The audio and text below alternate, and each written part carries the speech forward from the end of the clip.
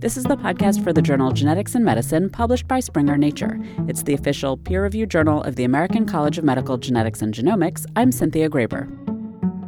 Huntington's disease is a genetic neurodegenerative disease that usually strikes later in life. And the really difficult thing about Huntington's disease is it's very slowly progressive, taking between 10, 20 years from the beginning of the disease to someone's dying of the condition, although some people live longer than that.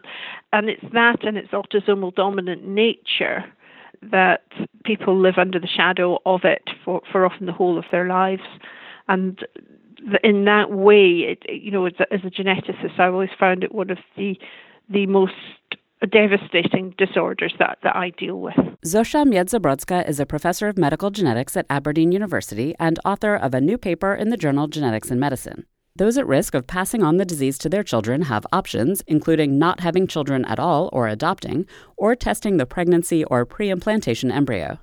The Huntington's Disease Consortium in the UK has been following whether or not expecting parents make use of these genetic tests for 27 years since predictive testing began. So that allowed us to present a countrywide view in a context where it's largely to do with patient choice and preference rather than on ability to pay. Dr. Miedzobrodzka is a member of the consortium, and she says that prospective parents have a number of options. In the UK, typically people who are thinking about having a family have options, and one is to have a test for themselves, to find out if they're at risk of passing it on. At that point, they can either do prenatal diagnosis or preimplantation genetic diagnosis. The majority of people choose to have what we call a direct test, and that's where the sample is taken, the number of repeats in the Huntington's gene is looked at, and the parents get an answer that this fetus has inherited Huntington's disease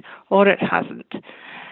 What is also possible, though, is for those parents who choose not to know for themselves but don't want to pass it on, there is a type of testing in the UK known as exclusion testing, where the genetic results can be created for the fetus based on excluding the affected grandparental Huntington's chromosome. Exclusion testing might lead to termination of an unaffected fetus or the discarding of an unaffected embryo because there's a chance the inherited chromosome from the grandparent does not actually contain the mutation.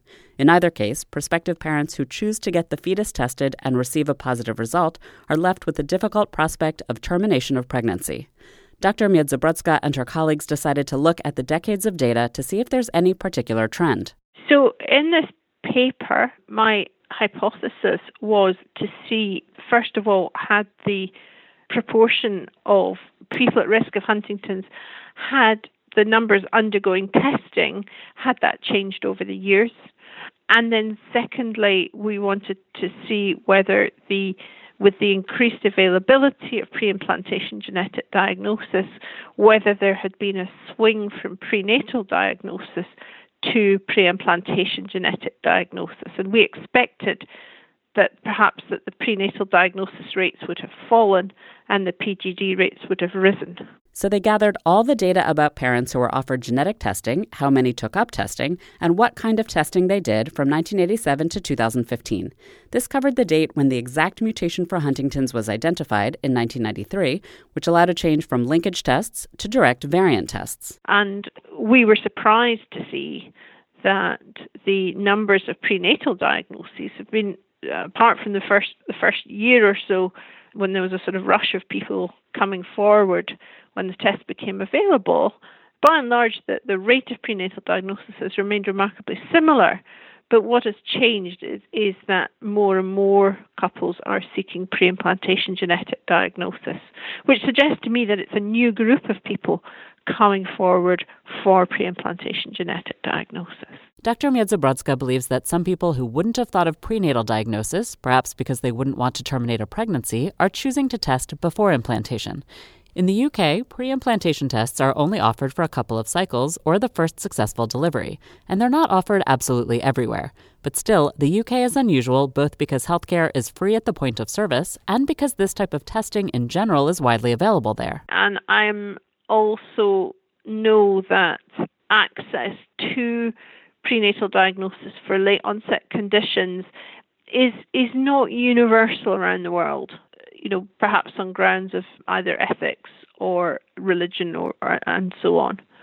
And so this is a country where it's freely available. So what we feel we're seeing here is a true reflection of patient choice. As it happens, only about 3% of patients chose testing. So the uptake is uncommon, but when it happens, it really matters to people. It matters, and it can be cost-effective from a healthcare perspective. Yeah, I mean, if you take a health economics view and you think about the cost of testing versus lifetime costs of care for Huntington's disease, offering these tests is a cost-effective thing for a nation to do. It's certainly not something I would, people can live very happy, healthy lives with the Huntington's gene. I am not promoting this as what people should do, but I think it's important it's available as an option, because obviously for some couples it's important. And what I do see is with the rapid increase in uptake of preimplantation genetic diagnosis, I suspect there are many more couples who would want to choose that route.